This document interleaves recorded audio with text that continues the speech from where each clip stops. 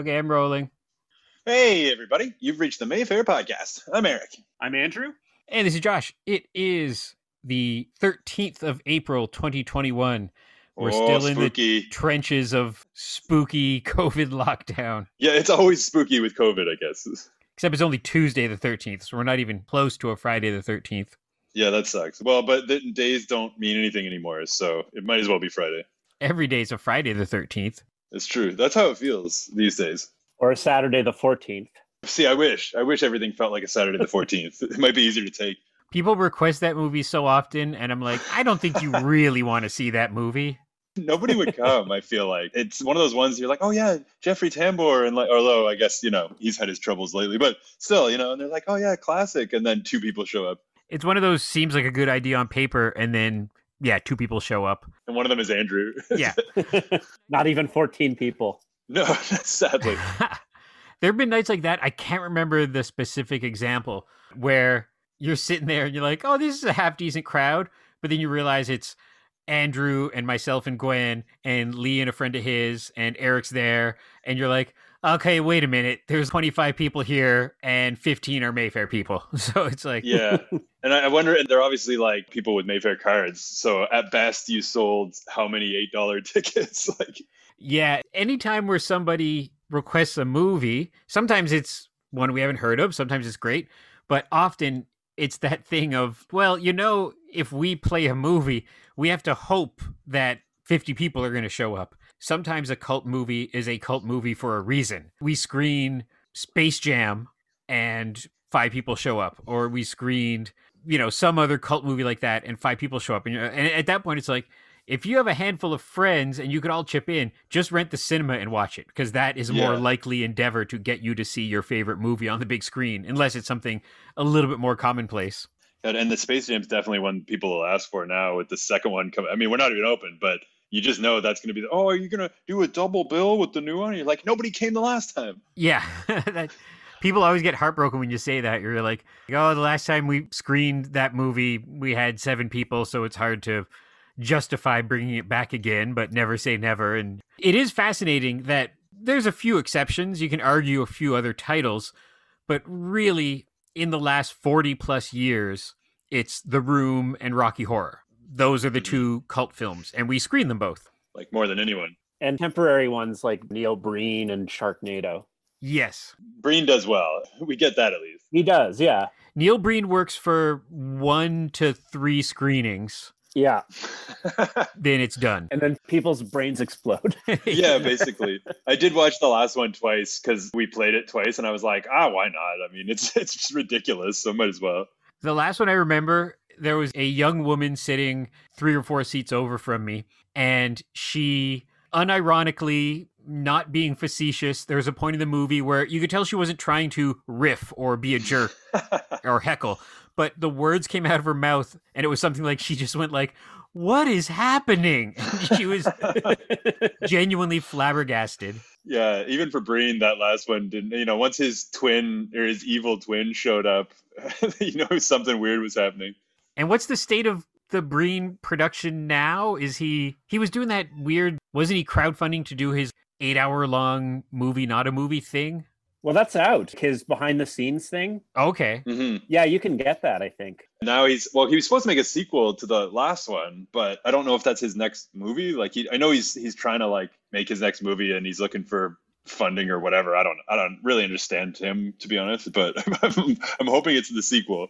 Andrew, did you look at it, or is that behind the scenes thing? Is he just doing audio commentary wrong? Is he just sitting there with... It's, well, I saw Red Letter Media did a review of it, and it's like a sort of a documentary about, it's him trying to do a masterclass, I think. Right. It's Neil Breen's masterclass. His TED Talk. And it's him sitting in his living room explaining the ins and outs of how to make a movie, the Neil Breen way. Yeah. Whether or not that's a good way is debatable, but... Yeah. Well, that's it. You don't got to go to film school anymore. You got that. You're set. Yeah. Well, it's worked for him. He was always weird too because, and I'm sure will continue to be in that glorious future when we're screening movies again, but he was very, despite the content of his films, we weren't allowed to show them as quote unquote midnight films. That's right. They couldn't start I believe they could not start any later than 9 p.m. So not 9:10, not 9:15. And we couldn't screen it like that often. Like, it was very strange. It was very limited edition. Like, we were allowed to screen it on Friday, Saturday night, and that's it. I remember Lee talking with him, because there wasn't like Neil Breen's people, it was him, of being like, can we screen it on Wednesday? And he didn't want to, because I think he had in his mind that it was like, I don't know, what's the term? Like, oversaturating the market with his product. He wanted to keep it really like one night only, kind of. Yeah, because didn't we have to ask him specifically to screen it again, like Twisted Pair? Yeah. He wanted people wanting more, I guess. Yeah. It makes sense. He wasn't, I don't know if this is still a thing. Andrew, you might know an update on this, but I remember at one point, he didn't put his stuff out on Blu-ray because he knew Blu-ray was a very good quality, akin to what we would screen on DCP almost. And he was afraid that if he put his stuff on Blu-ray, cinemas like the Mayfair would buy a Blu-ray and then have screenings without telling him or something. Yeah, I don't know. Yeah, which is not cool. Yeah. I get the fear, but it's also, I don't know. I mean, you would think eventually he would put out some of the early stuff at least. Like, that's what I'm wondering. Like, how long before, I mean, physical media is, it's kind of niche as it is. I'm just wondering if he's going to hit a point, and probably in like 10 years, he's going to be like, okay, I'm putting out a Blu-ray box set. Like, what? I'm very curious about that, because we're all people who still buy Blu-rays. I buy them much fewer than I used to, for sure, but I still get them, especially special ones to me, like The Wizard, every once in a while. Oh, yeah. But I just have a feeling that we're approaching the end, because just with the way of streaming and digital downloads and a younger group than us who is happy to just do that, or video store almost, like pay $4.99 to rent a new movie, that kind of thing. From what I understand, the high-end $30 rentals of stuff like Mulan actually worked pretty well, so that's not going to go away. So yeah, I don't think the same thing with like books and albums and comic books. They're not going to go away, but it's definitely going to be a different world, especially on the heels of COVID and everyone just sitting at home watching stuff for a while. Yeah, the convenience definitely is a factor, but it is nice to see stuff like companies like Vinegar Syndrome step up and still put out an incredible physical package, because it's just, it's so rare, and so many companies, rightly so, from their perspective, have sort of stopped putting effort into special features or even commentaries, which is kind of the point in a lot of these things. Like, I mean, for me anyway, that was always the point, was like, give me something. Like, I don't want an interactive menu. Like, give me something like I can chew on here. Like, so it's nice that there still are those companies. They're like, Arrow and Scream Factory, there's still like a bunch, but I guess it's just because like the people who can still afford to buy this stuff are the people who are like getting older, like that, not like us, of course, we're not getting older, but so, like other people, so it's at least like there's a cushion, I would say, for at least another decade, but who knows where it's going. I just got a couple of Vinegar Syndrome releases. Oh. I got Malibu High. Oh, nice. I'm sold already. And a movie called Jeremy, which is sort of like a teen romantic drama with Robbie Benson. Of course. I don't know if anyone remembers him, but they're both really good. Well, Malibu High is like so bad it's good, but Jeremy's really, really good. Is Malibu High like a wannabe Porky's, or more serious than that? You'd think it is. It's kind of, they marketed it as like a, a TNA high school sex comedy. And it's about this girl who's this bad girl who wants to graduate, get good grades and graduate from high school, but not do any work. So she turns to like sexual favors to the teachers. Oh my God. This doesn't sound good. She becomes a prostitute to fund this cushy lifestyle where she can buy a nice car. And this leads her to being a high school hit woman. Of course it does. It's crazy. So it's just like a downward spiral. It's weird. It's like it's almost kind of like a film noir. Man, yeah, like that's like 70s good 70s exploitation style. Geez, okay, well, I am more intrigued now. Like the longer that you talked, the more I was interested. It's quite something. I'm recommending this film. And the Blu-ray looks sensational. Like it's I'm sure. Yeah, the transfer, the restoration, it's amazing. That's the funniest thing about nowadays, is the love and care and restoration skill going into the type of movie that is just what once upon a time was just gas station video store trash. Yeah. And they're treating them, and it's funny, it's great, but they're treating them like it's like, oh, some lost Orson Welles epic or something like that, but it's just Malibu High. Yeah. People want to see these movies. Yeah. And many of them are really good. Not all of them are the so bad it's good variety. Many of them are like Jeremy is a really good film.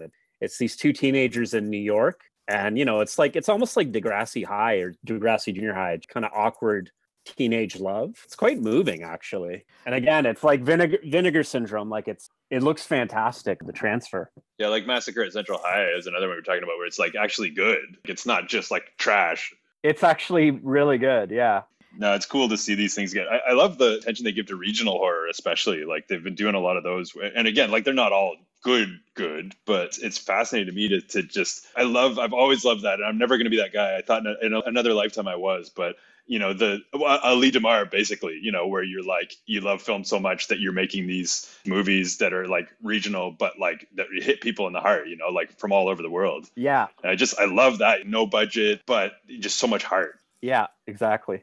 And it's funny, like I stand corrected from a couple weeks ago because I think, Andrew, you missed a week, but we were chatting about, I have a VHS copy of Steel, and it got stuck in a VCR, and I was the only person ever to be like gasping that like, oh no, my copy of Steel might get wrecked.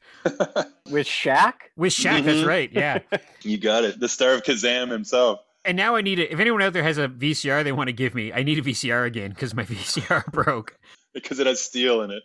There's hipster ones out there that they've like remade the same way that Once Upon a Time records made a comeback and everything. But records, if you're a music aficionado, they're high quality. But it's funny that they're treating VHS like this now. Like there's some movies or Kickstarters where one of the perks is get this movie on VHS for $75. And you're like, but wait, that's the lowest quality. That's worse than getting a DVD. I don't understand. Yeah, I only like it for stuff that made to be old or to look old. Or also there's some stuff that just never got a physical release. Like I remember when they did that with The Basement. It was like Camp. I can never remember the name of it. It was the same way they did all the DTV stuff from the 80s, 90s. That was like Cannibal Cookout and all that junk, basically.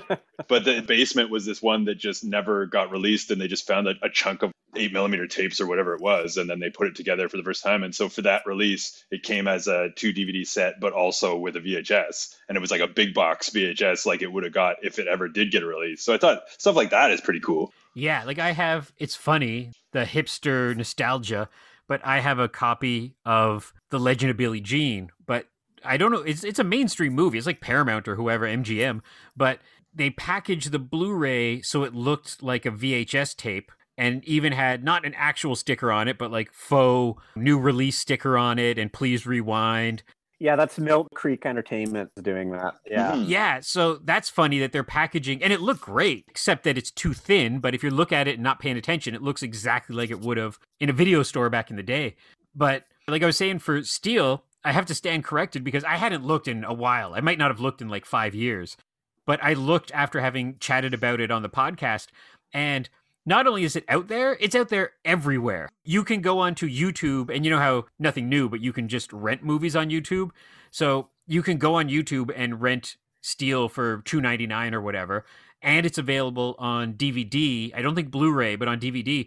And that's because Warner Brothers does this thing called Warner Archives, and they essentially, it was wise of them, where they're like, okay, Steel's not going to sell 3 million copies, and we're not going to distribute it out to Walmarts and Chapters and Blockbusters if they still existed. But we know a handful of nerds will buy this, so we'll make a very small print run and we'll sell them all for, maybe we'll charge $20 instead of 15 a piece, and that'll cover our costs, and there you go. So it's funny that a completely forgotten, nobody cares about, nobody liked it movie like Steel is out there. You can just get it now. We're in that interesting time where there is some fun, like back before any of our times. Like imagine if you were in like the mid 70s and you wanted to watch Charlie Brown Halloween. You had one night. And if you missed it, if you happened to be trick-or-treating during the time it was on, or at a school event, or at grandma's for dinner, you had to wait another year. And that's completely gone now. You never have to wait for anything. We like that. Yes. Convenience is nice.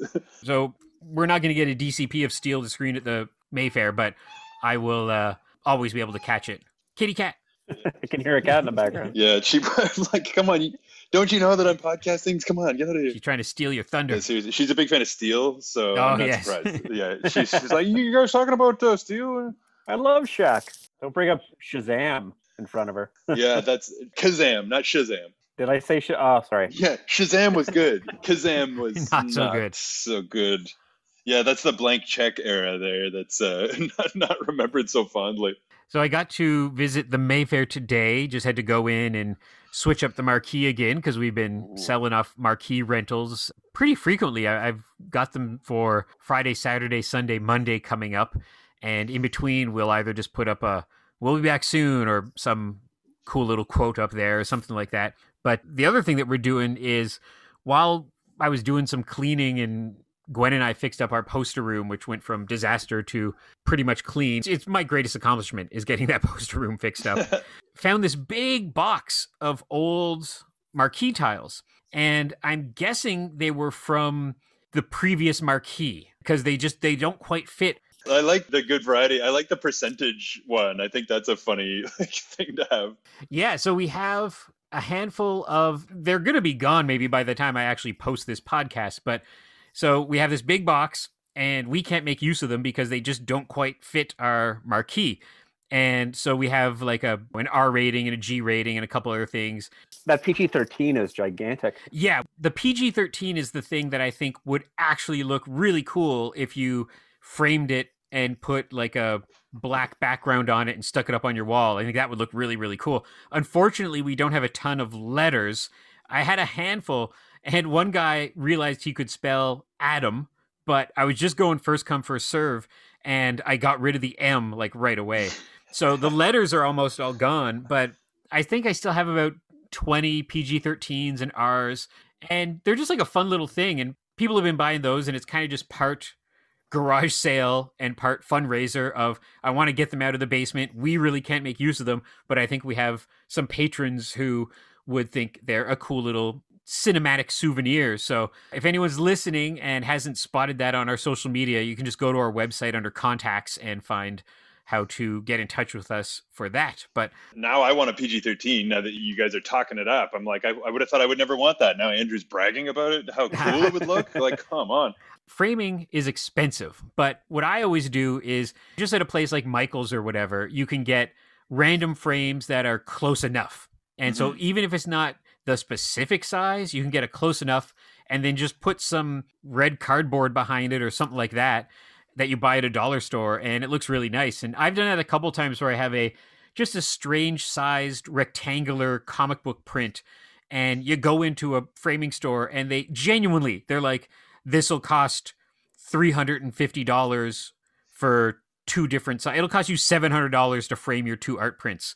Or you walk into Michael's and you're like, I got these 2 for $40, and they're a little bit too big, and I just put some colored paper behind it and it looks awesome. So I'm sure they're not easily fit into a frame size, but yeah, I think if you get one and stick it in a frame, I thought there'd be some hipster nostalgia cinematic want for these. So, and I was right, they're selling like hotcakes. So that's good. There you go. And like, even though Adam was unhappy, maybe Ada from Ada's Diner could. Yeah, there's always an Ada.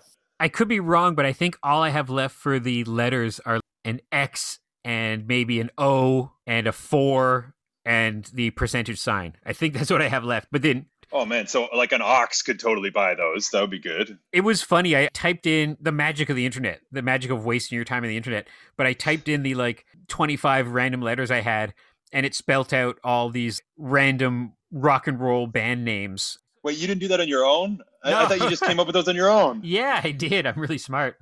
Jeez. They're almost all gone. But yeah, I think the PG-13s are the real cool thing. And then even like an R and a G is pretty neat. If someone bought a whole set, they bought PG, G, R, PG-13. And they're on plastic too, so you can put them up in your washroom, and like the shower wouldn't hurt them, because I'm always afraid to put like a framed piece of paper in the bathroom because I'm like, wouldn't the condensation get in there? But true. Well, Paul George, the basketball player Paul George, is number 13, and so his nickname's PG-13. Oh, you can So buy if one for anyone him. out there is a Paul George fan, then that's a double. What city does he play for? He's on Kawhi Leonard's team, the Los Angeles Clippers. So, but he was on Indiana for a long time. So maybe some former Indiana fans, maybe they want to help out the Mayfair and remember that player who used to play for them. If you're a Clippers fan and you want to be in the crowd holding up something that really gets his attention, one of these PG-13 marquee tiles would get you on TV, I'm sure. Yeah, are you a real fan if you don't buy one of these PG-13 tiles? Like, I would think not. If I was his manager, I'd be making PG-13 shirts. Also, a fun fact to get a Canadiana thing in there, hit band Treble Charger was originally named PG-13. Oh. So if you're a Treble Charger fan or a Paul George fan or a movie fan, we have you covered. Or if you have a friend or family member who is a fan of one or all three of those, this would be an amazing gift. Actually, you know what? My bad. They were called NC-17. I got the wrong rating there. But I remembered quickly enough that it doesn't matter. Now we're never going to sell these. I know I really screwed us on that one. But it's funny. I still am getting emails as if we know what we're doing and making some kind of decision during these times. Just today, somebody was like, it was fine. But basically what I've been telling people is place your order now, e-transfer me the money. I'm marking you down. The tiles are yours. And we can just hang on to them for you because we don't know when we're going to be open. And whenever you visit for a movie, you can come and get them. But some people need them earlier because one person I know wanted it for a birthday that's coming up before May. So anytime before we're going to be back open for sure. And I said, well, I'm there a couple times a week. We'll figure something out. And one person asked, oh, do you know when you'll be back? And I'm just like, I don't know. Nobody knows. I wish. Yeah. Like we don't get a call before anybody else. We will find out when there's a press release or a conference, just like everybody else does. Like we don't get a head start. So that's the big complaint that a lot of restaurants and stuff have had is they'll be like, you're closing tomorrow. And you're like, we just bought the weekend supply of eggs and meat and food and everything. And now we can't sell it. So, oh man, the place in the market, the Senate, they just put pizza ATMs in the alleyway. What? Yeah, it's like they make the pizzas, so they have the kitchen staff make the pizzas on site, but they're not open as a restaurant. So instead, they bought pizza ATMs, which are just giant machines where you pay your $10 and then it heats up the pizza for you, and in 3 minutes you get your artisanal pie and you support the business. That's wow, crazy. Yeah, I picture it like an old Looney Tunes Acme kind of thing.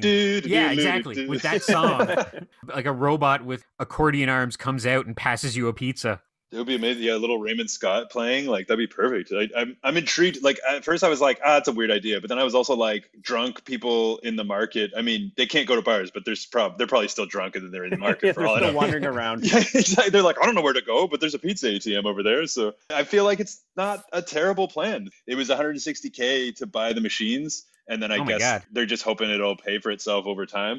And so instead of opening the restaurant, they kind of did a cost comparison. And so they keep on the cooks for reduced hours, but like they prepare all the pizzas and they put it in the reservoir and it holds 70 pies. And then every night they change it, I guess. There's going to be some screenplay about one of those machines gets stolen in a great pizza heist or something like that. Same way people steal like ATMs. Someone's going to heist a pizza robot machine. I thought you were going to say it was like, well, someone coughed on one pie and like, it's like, an Outbreaks type movie. And I mean, that's pretty bad COVID comedy there, I guess. But, I'm sure it's totally fine. I still can't get over how many people over Facebook when we were chatting about coming back the first time last year and how many people, like a dozen, 2 dozen, were like, oh, your first movie back should be Outbreak or Contagion. And I'm like, I don't think so. I respectfully disagree.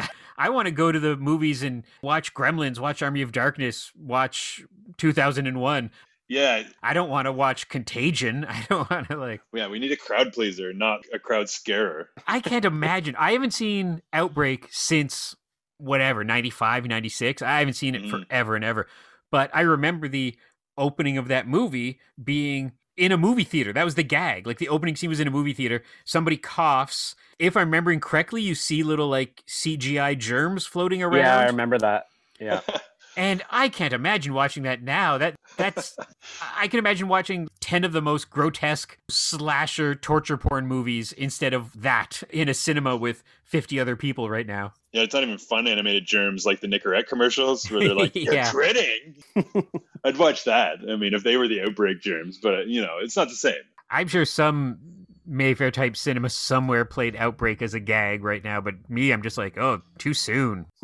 It's already sad enough. Like we just got news that the two major chains in the States are closing down or Yeah, not that's opening up something. again is more accurate. Yeah. And that's like a huge loss. It's hard to picture for us Canadians, but just we kind of have our ear to the ground and just Cinerama. I mean, like there was a major scene of that in Once Upon a Time in Hollywood. That's right. Crazy cinema. And it's just, I kind of suspect someone's going to step in. Maybe Tarantino himself. I kind of think someone might rescue it, but who knows? I could see some of the individual cinemas for sure. Mm-hmm.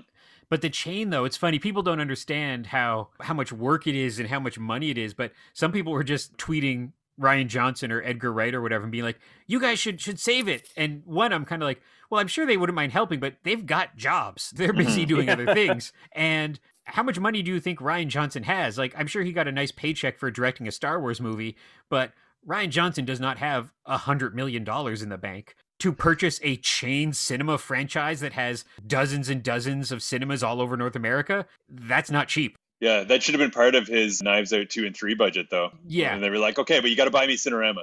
Like, I can see that, like somebody saving those iconic cinemas, but they mean like it's the equivalent of if Cineplex just announced they're closing, right? Like that's what's going on. Mm-hmm. Yeah, basically. Well, and I've been to the ArcLight, the downtown LA one. Like I saw the last Bond film there, and it's a cool cinema. Like it's very neat, but it's, yeah, like you said, like it's crazy expensive. It's nice for a reason. Like it costs so much. I can't even imagine. Yeah, and I mean in the States now, like you've got your Alamo Drafthouse chain, which I think they're doing okay. But stranger things have happened, and I don't want to jinx it. I don't want to, make light of it because it's in Canada. Of course, it's countless amounts of jobs. But if this happened in the States, Cineplex announcing the same thing would not be unheard of. Mm-hmm. So it's very interesting to see what's going to happen in the next little while. But having said that, Godzilla is in a bunch of screens all over the world right now, or Godzilla Kong, and it's made something like $350 million. Mm-hmm. During these times. So that's good to see. Hopefully everyone's doing it safely and everything, but that's showing that a movie that is on quote unquote TV still made $350 million. Mm-hmm. So that's telling that cinema can exist in the post-apocalyptic times. Yeah, because that's almost like $1 billion if you think about it. Like if it was like a normal release. Yeah. Like to make like almost 400 during this time is just, wow, it's crazy. And then they just do the math, right? Because then how many people got a subscription to HBO down in the States? So they made another bunch of money there. Mm-hmm. A handful of those people are going to buy a Blu-ray of it. It's going to go onto a normal streaming service. They're going to get some money from it there. It'll go onto a normal TV channel for a bit. So there's all this like domino effect that has always been important, but now we're never going to be not in this world now. Every big movie is going to be, it's on a channel at the same time as it's in the big screen. I think that's just going to happen more and more. And again, I think the Mayfair will survive that fine, but it'll be interesting to see what happens with the multiplexes because they need to sell a lot more tickets than we do. Yeah. We got like 7 minutes to look at your old schedule. Yeah. So today, it's so funny having that deadline, but it works. 40 minutes is a good length for a podcast. Yeah. Today, I posted April 11th through May 29th, 1993. I think that's funny because, including myself, everybody calls these monthly schedules, but they're not monthly schedules. They're this weird 7-week schedule starting on the 11th of April. I never kind of noticed that before, that it's not April 93. It's not May 93. It's this weird 7-week block. Mm-hmm. And then the next schedule after this would start on May 30th. It's very strange. So I posted this one today with the Twitter tag of, on this day in 1993, you could go see a double bill of Repo Man and Howard the Duck at the Mayfair. And nowhere else in the world. Probably. Yeah. I'd have to think. And this was my peak high school years. Like my friends and I were living at the Mayfair. And the one on this schedule that I really remembered, and it's crazy that the Mayfair wasn't charging extra. Like they could have charged a higher ticket price for this. But my friends and I were very excited to go see a triple bill of CB4, Army of Darkness, and Trespass. Man, that's a long day. Trespass is good. Yeah. Yeah, that's a triple bill. Yeah, those are all gems, really. I mean, very different movies. But and I seem to recall, I guess these were all Universal Pictures, and I believe that CB4 was essentially a brand new film. I don't think it got play in the multiplexes of the time. So I think this was like Universal dumped it and was like, yeah, play it with 2 other movies. That's okay. I love the Army of Darkness, Darkman, Sam Raimi double bill. That's pretty sweet. Yeah, so they still totally had double bills that were thematic. They had got Clockwork Orange and The Shining, Bram Stoker's Dracula and Innocent Blood. That's pretty cool. Mm-hmm. But I also think it's funny that stuff that's clearly just 2 movies of the same distributor and they just randomly put it on. But I'm always fascinated by the timing because on April 23rd, they've got this movie called Used People. And it's just a very grown-up movie. It's Shirley MacLaine, Kathy Bates, a drama. And then the 9/10 show is Home Alone 2. That's so bizarre to me. That's so strange. A double bill of a grown-up movie and a kid movie. The kid movie's on at 9/10 on a Friday night. And I was like, you think you'd at least put Home Alone on at 7 so the kids could go see it, but... Yeah, or like Heavy Metal at 7. But at least with Barbarella, it makes some sense, but it's still like 7's pretty early for Heavy Metal, I feel like. Yeah. Or once again, on a Tuesday night, Tuesday, May 25th, there's a 7 o'clock show of Rocky Horror and a 9 o'clock show of Eraserhead. Rocky Horror is, I think, about an hour and 45 minutes long, which means there's no time for cleaning or anything. Why not put Rocky Horror on the 9 o'clock slot? It's fascinating stuff. Yeah. Maybe they didn't clean. Yeah. Well, yeah, Eraserhead weirdos wouldn't care, to be honest. Probably. They're just like, wow, I got to see this weird-ass movie. It's really interesting to just armchair quarterback it, though, and be like, why are you making these weird decisions? Yeah. Hey, check out the very last movie on the schedule, though. What do we got there? Yeah. Your boy Amos and Andrew. Amos and Andrew. Which we've talked about several times the last few weeks. The Nick Cage, Sam Jackson vehicle that would never get made in 2011. Bad movie. Oh, my God. Not 2011, 2021. It wouldn't get made in 2011 either, probably. Probably, yeah. It was not a good film. Or the day before is Groundhog Day and A Few Good Men. That's weird. What's funny is I was just talking about A Few Good Men earlier today on Twitter for the first time in, 10, 15 years. So it's kind of spooky to see it on here. The movie or A Few Good Men? Both, but the movie, this particular, because I was thinking about in particular that scene where he's like, oh, he does think better with that bat. It's just like a little throwaway gag, but I'm like, Kevin Pollak is an unsung hero. I'm going to say it. Oh, yeah. So we got 3 minutes left. Any quick recommendations from you two before we wrap up? Oh, that's good. Andrew, go first. Well, the other night I watched a classic from the director of Casablanca called The Seawolf. Oh, I've heard of it. With Edward G. Robinson, John Garfield, and Ida Lupino. And we showed a bunch of Ida Lupino movies a while back. Oh, yeah. It's set on a ship, and it's Edward G. Robinson is this evil ship captain, and he has some stowaways, and there's a mutiny that's arising, and it's like a really kind of dark and cool high sea adventure. Cool. That's good. My recommendation is a bad film because it was from Bad Movie Night. You got to have one of those. Exactly. So it was written and produced and starring Louise Linton, who is the wife of Stephen Mnuchin, the former Secretary of the Treasury of the United States. What? And apparently she wrote it over the weekend, and it took a weekend, not last weekend. But it's basically a female American Psycho, but starring this woman who just auteured the whole thing. And it is entertaining, but very bad. And you said, oh, turd. Well, I should have said that. It's called Me, You, Madness. That's the name of the movie. And she does say it at one point near the end. She's like, me, you, madness? And I'm like, oh, yeah, this is a good movie. So it's very The Room-like, not Room-like. And yeah, just very, very awful, but very entertaining. So yeah, kudos to you, Louise Linton. She did it. Yeah, she made it. Okay, down with 1 minute to go. I will quickly recommend a movie that doesn't need any recommendation because it's all over the place right now. But we watched Nomadland, and it is as good as everyone says it is. Frances McDormand is great. Oh, that's right. That's out. And it's just a real great, simple character study about a middle-aged woman who's had a rough time, and now she's become a nomad and lives in her van and sees America. And it's sad, but it has some really good character moments and is very well-deserved of the praise. So. Yeah, that's great. So that's mine. So thanks for listening, everybody. We'll be back next week with another Mayfair Theater podcast. You can check our social media for updates. If we get any news of coming back, we'll let you know as soon as we can. And we'll see you next week for another episode of the podcast. Bye, everybody. Bye-bye. Bye. Now I have time to go watch Amos and Andrew. Yeah. You should. You can never see it too many times. Can you imagine that movie today? We're going to pitch you a movie. Oh, God. It's so bad. It's not even well written.